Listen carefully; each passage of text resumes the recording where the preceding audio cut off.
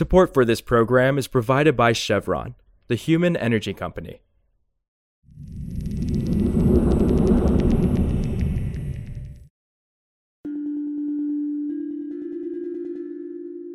This is Politico Energy. I'm Nirmal Malaikal. Ever since the Inflation Reduction Act passed the Senate last week, congressional Republicans have been attacking the climate and clean energy pieces of that legislation. But some former GOP lawmakers and Republican allied groups have told Politico that they're worried that the party's aggressive messaging and criticisms could ultimately backfire. The reason? There are actually some parts of this bill that the fossil fuel industry does like. There are some clean energy policies that Republicans have supported in the past, and aggressively criticizing this bill might alienate important voting blocs. So today, I chat with Politico's Josh Siegel about what Republicans might actually like in this bill, how their messaging could impact key voting groups, and the potential political cost of their approach. It's Friday, August 12th.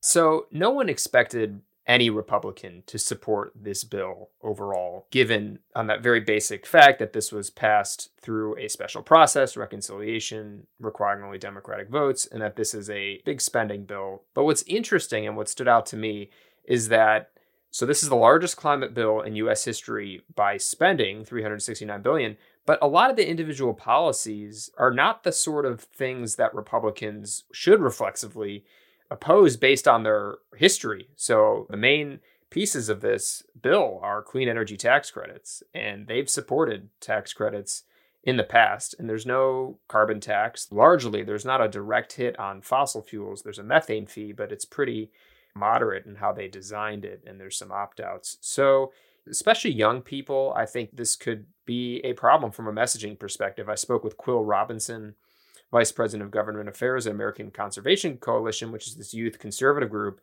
And he's basically like, look, from a messaging perspective, if you're just coming out and saying this bill is the Green New Deal, which it clearly isn't, a lot of young voters will see this as Republicans just opposing climate legislation, and they're not going to get the nuance of why you're opposing it. So that's kind of the concern from both young conservative allied groups and also some former Republicans I spoke to who are active on climate, like former Republican Carlos Curbelo. He was in the House representing Florida, and he just said this is the classic Republican Party overreaching, shooting itself in the foot by just being very aggressive in its rhetoric.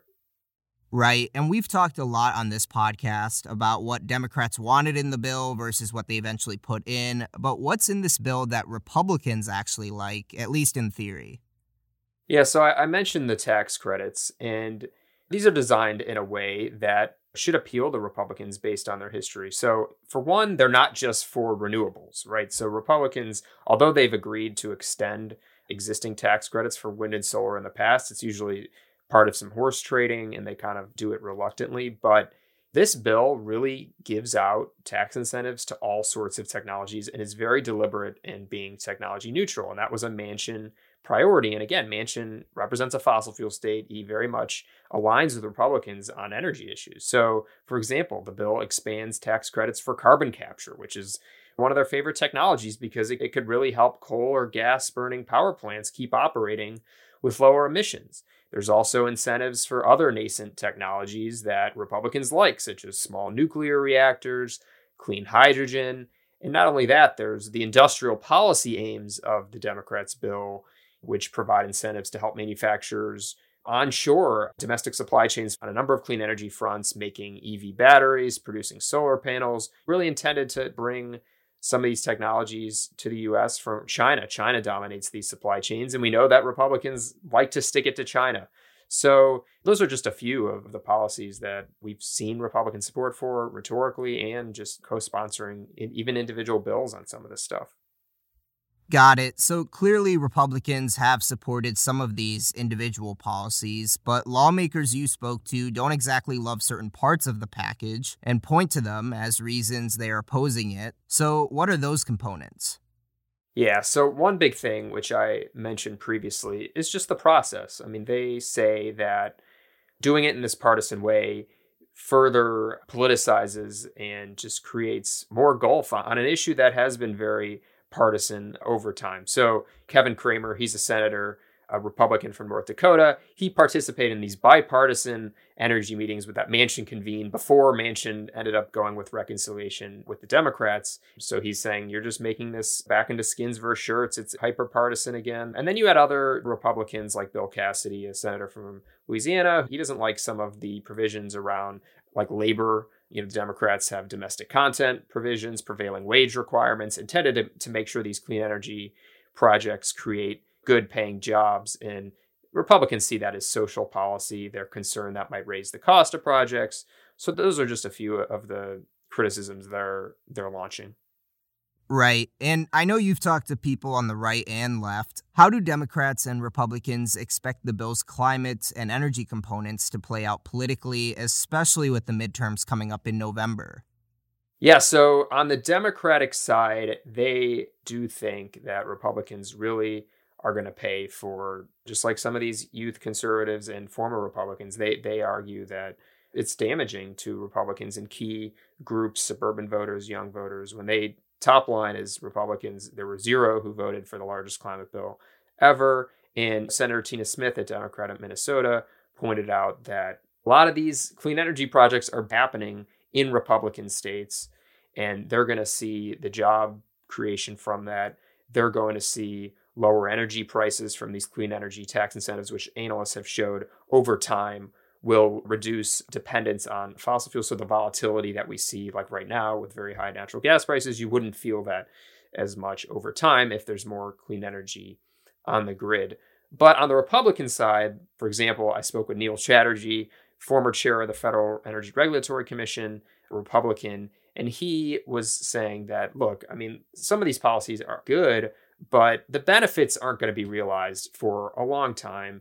And this election is just in around 3 months, and Republicans aren't going to pay, especially when the economy, kitchen table, like inflation is just kind of the core issue here. So maybe if it was a different time, different election, if there was more time in between when the midterms are happening and the passage of this bill, maybe things would be different. But they're just saying that given the timescales, that Republicans won't pay a price.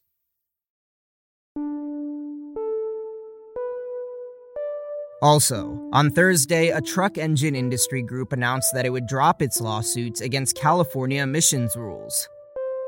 The Engine Manufacturers Association said it would drop the suit it filed in May in the U.S. District Court for the Central District of California.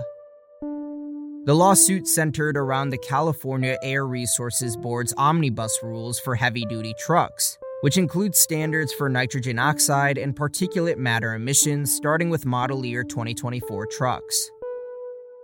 For context, EMA's president said the group filed the lawsuit to get EPA to begin the waiver process about whether to deny or partially deny a California Air Resources Board waiver from the Clean Air Act. Currently, there's no set timetable for EPA to finish considering California's waiver request, but the agency did hold a hearing on the rules in June and a public comment period that closed last week. For more news on energy and the environment, subscribe to our free newsletter at politico.com/power-switch and subscribe to Politico Pro to read our morning energy newsletter. Some of the music in today's show was composed by the mysterious Breakmaster Cylinder. Josh Siegel is the usual host of the podcast. Raghu Manavalan edited the show this week. Jenny Ament is the executive producer of audio at Politico. Our editors are Matt Daly and Gloria Gonzalez. I'm Nirmal Malaikal, and we'll see you back on Monday.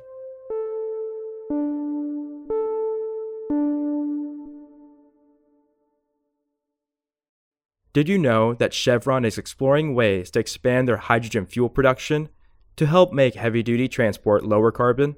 Find out more at chevron.co/hydrogen fuel.